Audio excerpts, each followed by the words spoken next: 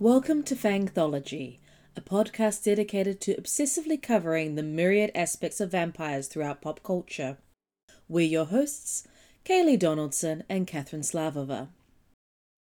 Few films have defined cinematic horror as fully as Nosferatu, the 1922 silent film by German director F. W. Murnau.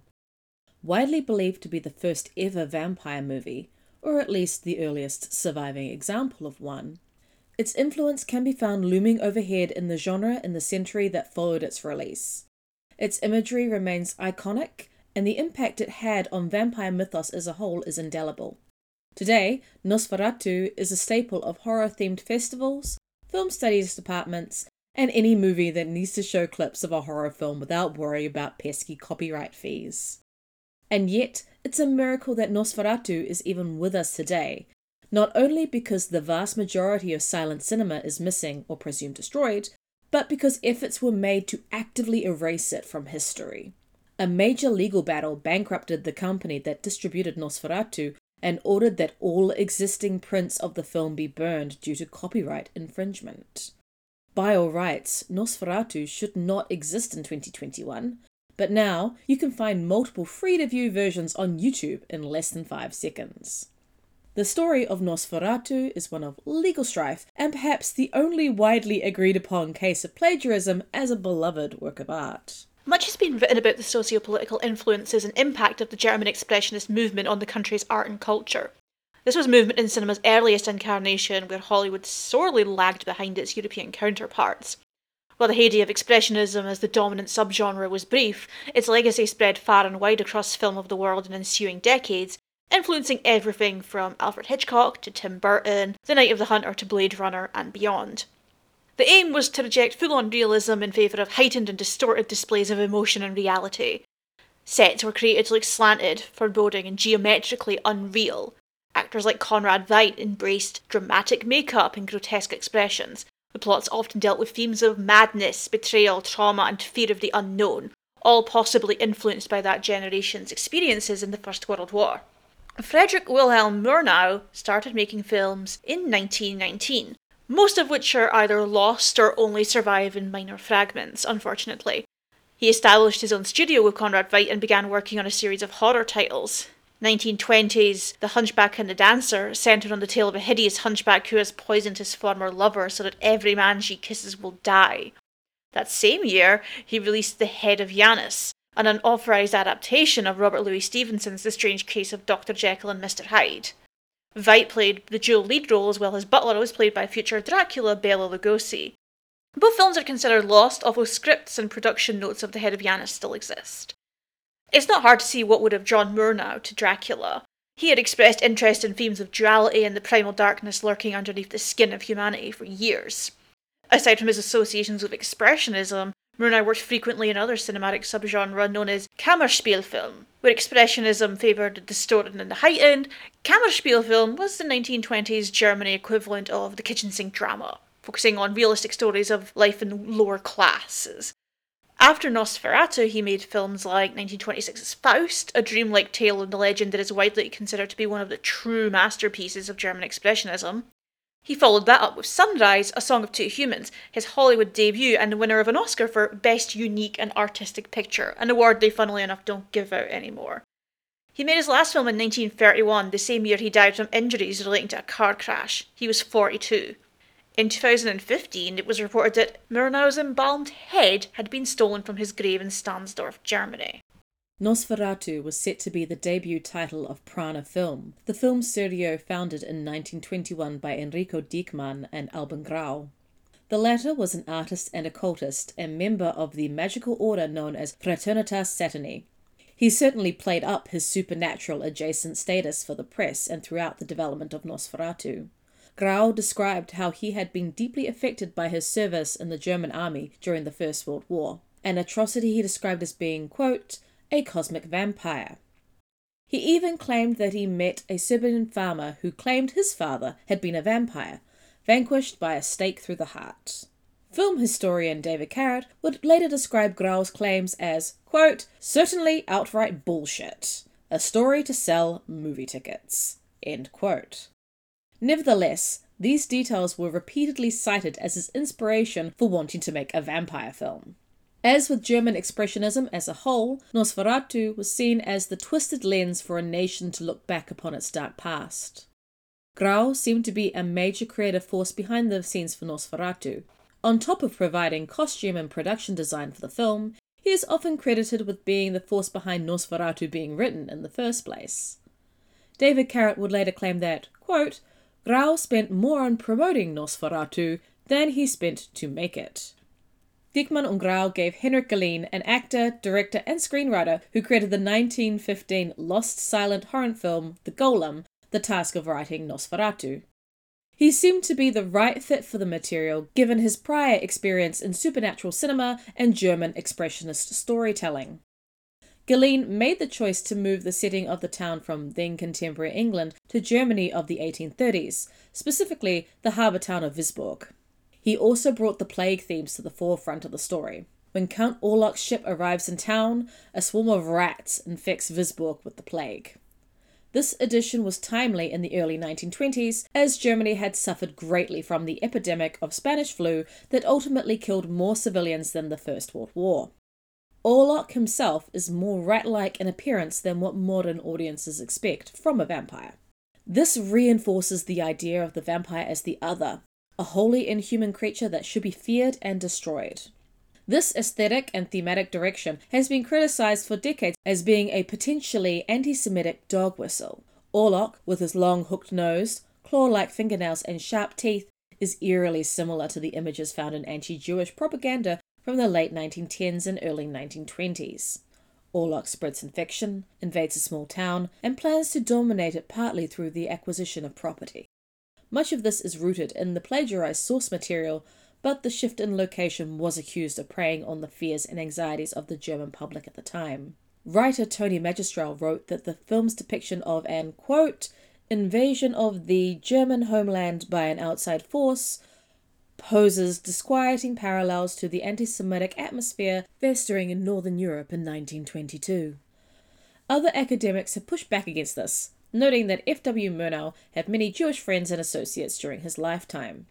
Magistrate also wrote that Murnau, being a gay man in 1920s Germany, would have been, quote, presumably more sensitive to the persecution of a subgroup inside the larger German society, and that the anti-Semitic aspects of Nosferatu were unlikely to have been a conscious decision on his part. Regardless of intent, however, this image is one that has prevailed for decades long after Nosferatu's production. For the lead role, Murnau cast the stage actor Friedrich Gustav Maximilian Schreck, professionally known as Max Schreck. A prolific theatre star, Schreck trained at the State Theatre of Berlin and had engagements throughout Europe. For a period, he was part of the company of Max Reinhardt, one of the most prominent directors of German-language theatre in the early 20th century. Nosferatu was not Schreck's first film. He had credits in titles such as The Mayor of Salamena and The Story of Christine von Herr. Neither of these, however, were horror, so Nosferatu was a first for him in that aspect. Little is known about how he came to be involved in the film or his process in playing Count Orlok. Physically, however, he was the perfect fit. Standing at 6'3" tall, Schreck was a foreboding figure with a stern appearance. Not that you would ever notice that under all that makeup. His tall and sturdy form was also padded out to include a hunchback, transforming the way he walked. Truly, he was unrecognisable as Count Orlok to those who were familiar with him. Filming for Nosferatu began in July 1921, with the northern German town of Wismar standing in for this fictional setting of Visborg. The exteriors of the film set in Transylvania were actually shot in location in northern Slovakia, while interiors were filmed at studios in Berlin. Like many movies of the time, shooting was quick, although for cost reasons there was only one camera available.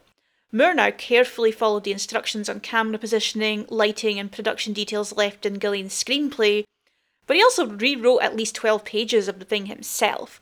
The final scene, wherein Armina stand-in Ellen sacrifices herself and Orlok dies by the rising of the sun, was planned out to the smallest detail. Murnau used sketches to correspond to each scene, and used a metronome to control the pace of the acting. The end result is languid yet deeply affecting, a finale that feels in line with the style of German Expressionism, yet utterly refreshing in its own right. A lavish premiere for Nosferatu was held a mere 8 months after shooting commenced, on March 4, 1922 at the Berlin Zoo. The publicity machine went hard on selling the film as the ultimate terror. Elite guests dressed in costume for the premiere, and Albin Grau wrote an accompanying essay on vampirism for the programme. Nosferatu, who cannot die. 1,000,000 fancies strike you when you hear the name Nosferatu. Nosferatu does not die. What do you expect of the first showing of this great work? Aren't you afraid? Men must die. But legend has it that a vampire, Nosferatu, the undead, lives on men's blood. You want to see a symphony of horror? You may expect more.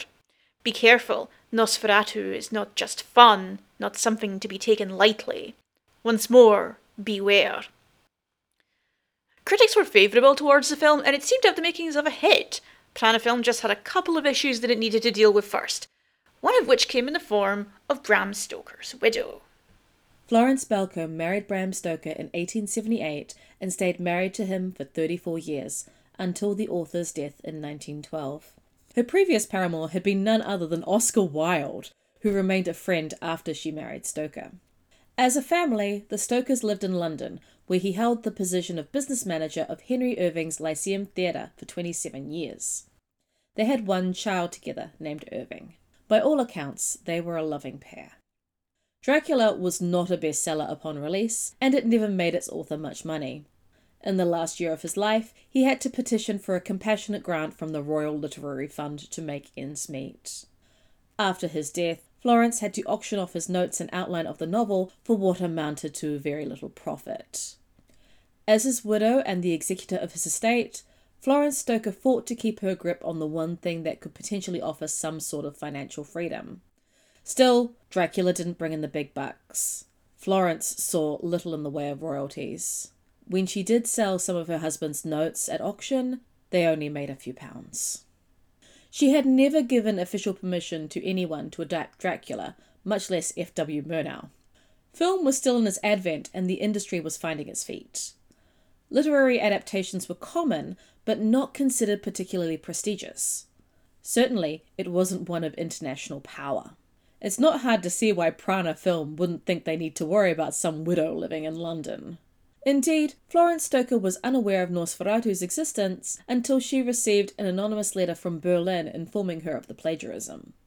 The letter included the program for the major screening of the film that had taken place in the Berlin Zoological Garden.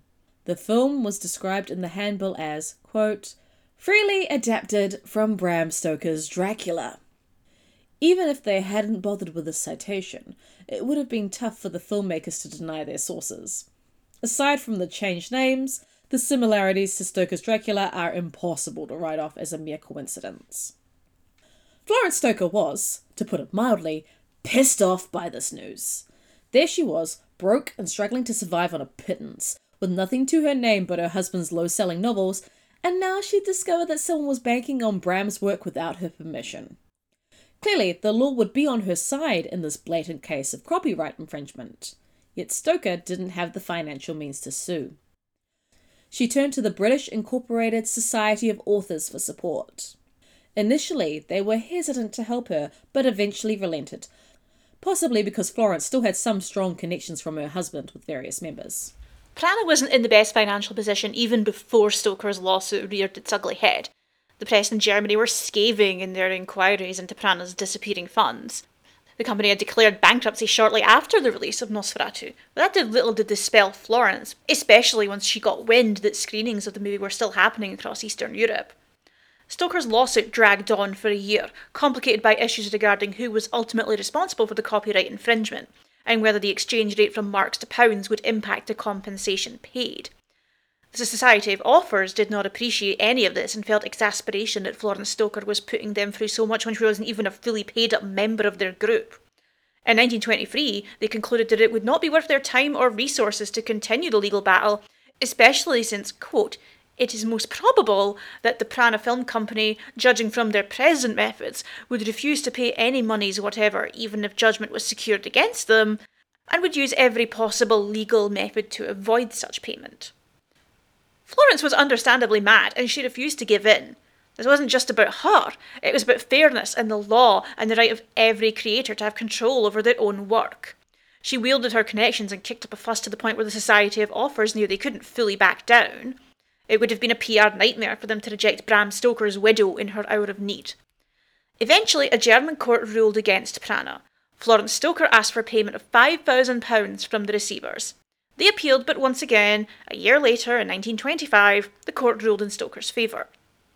By now, she knew there was little to no chance of her receiving the financial compensation she was due, so she chose to fight for the destruction of all copies of Nosferatu. She was, at the time, in the process of selling Dracula stage rights for theatrical production, and knew that the continuing presence of Nosferatu in any shape, way or form in the public consciousness would hinder that. On July 20th, after Prana dropped their last appeal, all copies of Nosferatu were ordered destroyed. A lot of academics tend to view Florence Stoker's actions negatively, which seems unfair to her. In the context of the modern day, wherein the vast majority of silent cinema is missing or was accidentally destroyed, it feels especially shocking to consider that someone went through a years-long legal battle to actively erase a necessary part of film history from existence. From her perspective, she had been wronged, and it must have been galling to see someone else claim credit for her husband's work and receive glowing critical acclaim, the likes of which Bram never had during his lifetime. She was a single mother with basically no income, and the one means she had to support herself and her son was being flagrantly ripped off by people who acted with impunity. Nosferatu is an undisputed piece of art, and we're thankful it exists, but Florence Stoker's actions weren't those of a furious censor as she is often painted. It's unfortunate for her that she is perhaps the only example in modern history of artists and scholars rooting for the plagiarist. Of course, in the end, Nosferatu survived. One way Stoker managed to hold on to control of Dracula and profit from it was through the theatrical rights. Eventually, she granted the rights to a stage version of Dracula to Hamilton Deane, an actor turned writer-producer who had once been a neighbour of hers in Dublin. Deane had been a member of the company of Henry Irving, the owner of the Lyceum Theatre who Bram Stoker worked for many years. After leaving to found his own acting troupe in the 1920s, Deane began working on a theatrical take on his old friend's most famous novel. A year later, he got permission from Florence to do so. This made him the first person to write an authorized adaptation of Dracula. That play was critically slammed when it premiered on the 15th of May, 1924, but audiences practically devoured it. They loved the lascivious nature of the story and moments of shocking violence, although most of the latter had been cut out due to the censorship demands of the Lord Chamberlain, who had to approve every production that premiered in London. In many ways, Deane's adaptation of Dracula is the anti-Nosferatu. The changes it made are often oppositional to Murnau's story, but they're also substantially different from Stoker's source material. Dracula is not quite the monstrous being that Count Orlok is in Nosferatu, but he's certainly not the debonair gentleman that the play introduced. It's often overlooked how unseemly and unattractive the Count is in his original form. He's described as having a long moustache, bad breath, and being devoid of sensual allure. On stage, the image of Dracula we now associate as the default was born, complete with the high-collared cape. When Hollywood came a-knocking for its own Dracula film, Universal went more with Deane's play than Stoker novel, and kept that image of the seductive aristocrat whose otherness seemed both alluring and terrifying. They even brought along one of the actors who played the lead role on stage, a Hungarian character actor by the name of Bela Lugosi. His story deserves its own episode. In 1979, Nosferatu was remade by the iconoclastic German director and full-time meme Werner Herzog. He was a huge fan of Murnau's film and considered it to be the greatest movie ever made in Germany up until that point in time. When they kept the bare bones of Murnau's film for his version, he changed the characters' names back to their original ones in Dracula, although this is yet another version where Lucy and Mina's roles are basically swapped. He also made the film in both German and English. Herzog was able to do this because both the Murnau film and the Stoker novel were in the public domain by the time he started working on the script. Sorry, Florence Stoker. Klaus Kinski, the notorious actor and collaborator / enemy of Herzog, played the vampire, while Isabelle Adjani and Bruno Ganz played the Harkers. The setting is still Germany, reinforcing the image of Nosferatu as a very national vampire story. The theme of vampirism as a plague is at the forefront here, particularly with the rats. When the town becomes infested with them, the locals immediately abandon civilized life, believing they are doomed to die in the most painful manner possible. Only Lucy knows that the plague is not the real threat, but nobody will listen to her. She tries to plead with the townspeople, but they have thrown their possessions into the streets and revel among the rats, waiting for their doom.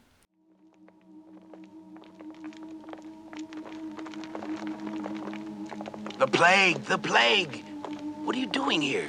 I must go to the town council. It's dissolved. It exists no more.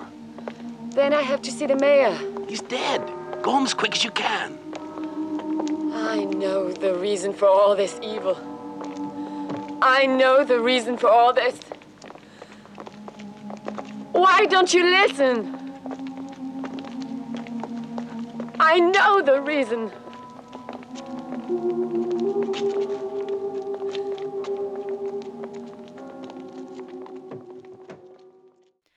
As Herzog himself said, Nosferatu is not a monster, but an ambivalent, masterful force of change. When the plague threatens, people throw their property onto the streets. They discard their bourgeois trappings. A re-evaluation of life and its meaning takes place. Herzog was actually heavily criticised for the inhumane way he treated the thousands of rats used during their production. He insisted that the white ones be dyed grey, a process that killed most of them, and due to poor travelling conditions, many of them started to eat one another on the journey to the set. Yeah. The key difference with Herzog's Nosferatu is that his Count is a far more sympathetic creature. He talks frequently about the pain of his loneliness and the ennui of immortality. He is a man without free will, stuck in a liminal space with no chance of escape. He kills, but it causes him immense pain, and he will never be able to live at peace or among humans. And the pain doesn't stop when he actually dies, for Jonathan is shown to have been infected by the vampiric plague in his place, and he has Dr. Van Helsing charged with the Count's murder. Jonathan then states that he has much to do and is last seen riding away on horseback, ready to take over Dracula's mantle. Evil shall always reign supreme. For many decades, the production of Nosferatu felt like a strange sort of mystery, one made all the more foreboding by its near-total absence from the cultural consciousness. There was little contemporary reporting of the shoot, and to English-speaking audiences, figures like Max Schreck were total mysteries. Murnau had a Hollywood career after Nosferatu, but no one else did. By the time prints of the film were recovered, most of the main participants of the production had passed away.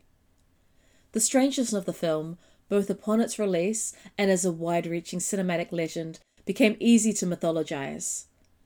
In 2000, Nicolas Cage co-produced the film Shadow of the Vampire, a metafictional horror take on the production of Nosferatu, which reimagined F.W. Murnau as a maniacal auteur who hires a real vampire for the sake of accuracy, despite the murderous havoc he wreaks upon cast and crew. Shadow of the Vampire was not the first time that the idea of Max Schreck being a real vampire was brought up. In the 1953 book Le Surrealisme au Cinéma, filmmaker and writer Ado Kairu said, "In the role of the vampire, the credits name the musical actor Max Schreck, but it is well known that this attribution is a deliberate cover-up. Who hides behind that character of Nosferatu? Maybe Nosferatu himself." This urban myth forms the jumping-off point for Miyagi and screenwriter Stephen Katz to examine the early days of cinema and the almost magical status that filmmaking had in its infancy. Viewed as a novelty with no artistic merit, and certainly nothing so worthy as theatre, the camera that Murnau wields is like a weapon. His lead actress claims that the stage gives life, whereas his device merely takes it. Murnau is so desperate to bring realism to his movie that a renowned stage actor playing a vampire simply won't do. He's willing to let countless people die for his goal. A lot of key details were changed to suit Shadow of the Vampire's thematic aims, alongside the addition of a real vampire. Greta Schröder, the actress who plays Ellen, was portrayed as a famous actress with diva tendencies, but in reality she was little known when she starred in Nosferatu. She also, shock horror, wasn't killed by a vampire. She actually worked well into the 1950s, although sporadically.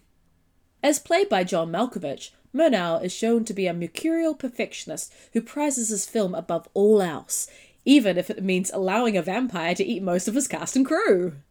It's the classic over-demanding director trope at play, and it fits with the film's metaphor of cinema as its own kind of vampirism, taking the lives of others for self-preservation. That image of the actor going method has also aged remarkably well in the time of people like Jared Leto and Leonardo DiCaprio putting themselves and colleagues through hell for their performances. The real Murnau, however, was celebrated for his sensitivity and discipline as a filmmaker. Actors liked him, he finished on time, and there's no evidence to suggest that he thought Nosferatu, of all his films, would be his undisputed masterpiece worthy of such cruelty. Really, the Nosferatu director who would have earned such a portrayal is Werner Herzog. One wonders what a sequel to Shadow of the Vampire would have looked like if it had shown Murnau realizing his magnum opus was to be destroyed. Only one print of Nosferatu survived the ruling to destroy the film. Like any good vampire, it couldn't be kept down. The movie made its way to the US, where Dracula was already in the public domain, and as such could not face the same legal scrutiny it did in Europe. It is from that one print that every copy of the film existing today was made, from remastered DVD releases to YouTube rips. Now the film will never be erased from history. Its status as a classic is secured. Nowadays, Nosferatu is simply accepted as another adaptation of Dracula, the first real one of the big screen, and the film that paved the way for the entire genre as well as every other adaptation that followed. The face of vampire fiction would be very different without Nosferatu. This is the first film where the vampire is killed by sunlight, something that is now as crucial a part of vampire and Dracula lore as the bloodsucking. Moreover, what has endured about Nosferatu is its imagery. That iconic shot of Orlok creeping up the stairs and his shadow elongating across the walls has been homage parodies and ripped off by countless films, TV series, and random bites of pop culture. When we think of monstrous vampires, Orlok is still the face that comes to mind, such as in The World of Darkness, a tabletop role-playing game universe that includes Vampire the Masquerade. In Vampire, the Nosferatu are one of the primary clans, character classes that the character can choose from. Cursed by the embrace to wear their inhumanity on their face, the archetypal Nosferatu heavily resembles Count Orlok with the pointed ears and rat-like features. Most lurk in the sewers and labyrinths beneath cities, with rats and other Nosferatu for company. There, they are seekers of information and masters of the vampire computer network, appropriately named ShrekNet. Or as Bertram Tung, a Nosferatu NPC from the video game Vampire the Masquerade Bloodlines, would put it, "The Nosferatu are damn good at what we do. No one even argues that. If you need to know, if you want it found, you come to us. We're indispensable. Not a bad place to be in the afterlife." Meanwhile, in the 2014 mockumentary What We Do in the Shadows, each of the 4 vampires living in a flat in Wellington, New Zealand, reference a different famous movie vampire. 8,000-year-old Peter is a full Count Orlok replica, draped in black robes and the shadows of the basement he calls home. His speech is more growls and other animalistic noises, which his flatmates are able to understand, and coupled with gestures and limited facial expressions. This mostly silent communication appears to be unique to the ancient Peter, however, as the television spin-off, Wellington Paranormal, features another Orlokian vampire. Alexander is interviewed in a graveyard after the arrest of another, no less than Nick from the film, for the theft of blood from a blood bank, something that horrifies the apparently only externally monstrous Alexander. It's fine to just take the blood from a human person. That's all fair game, but stealing from a hospital? No way. They need that for emergencies. And Nosferatu lingers in 2021. Talk of a remake has swirled for years, with The Witch and the Lighthouse director Robert Eggers publicly attached for several years. Doug Jones was rumoured to be in the lead role for that, but the film has since been put on hold. Vampire films are back in business right now. There are multiple Dracula and Dracula-adjacent movies in the works, so don't be surprised if Nosferatu gets its own remake at some point. Nowadays, many of the online versions of Nosferatu use the Dracula character names in their supertitles, but Count Orlok has long taken on a life of his own. His identity is decidedly independent from that of his plagiarised source material, and the influence he has wielded has defined the Draculas who follow. It's a fitting end to a story that, despite all that was thrown its way, remains immortal. Thanks for listening to Fangthology. This episode was written and performed by Kaylee Donaldson and Catherine Slavova, and edited by Catherine Slavova. Please like, share, and review us wherever you subscribe to podcasts. More information and links to our research can be found on our website, fangthology.com. For bite-sized trivia and miscellany, check out our Twitter and Instagram accounts, which also go by the name Fangthology. Thanks again, and we'll see you soon for another episode.